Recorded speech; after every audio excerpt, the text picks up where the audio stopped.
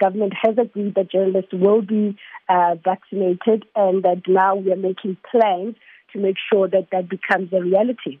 The work has already started, actually. It started yesterday.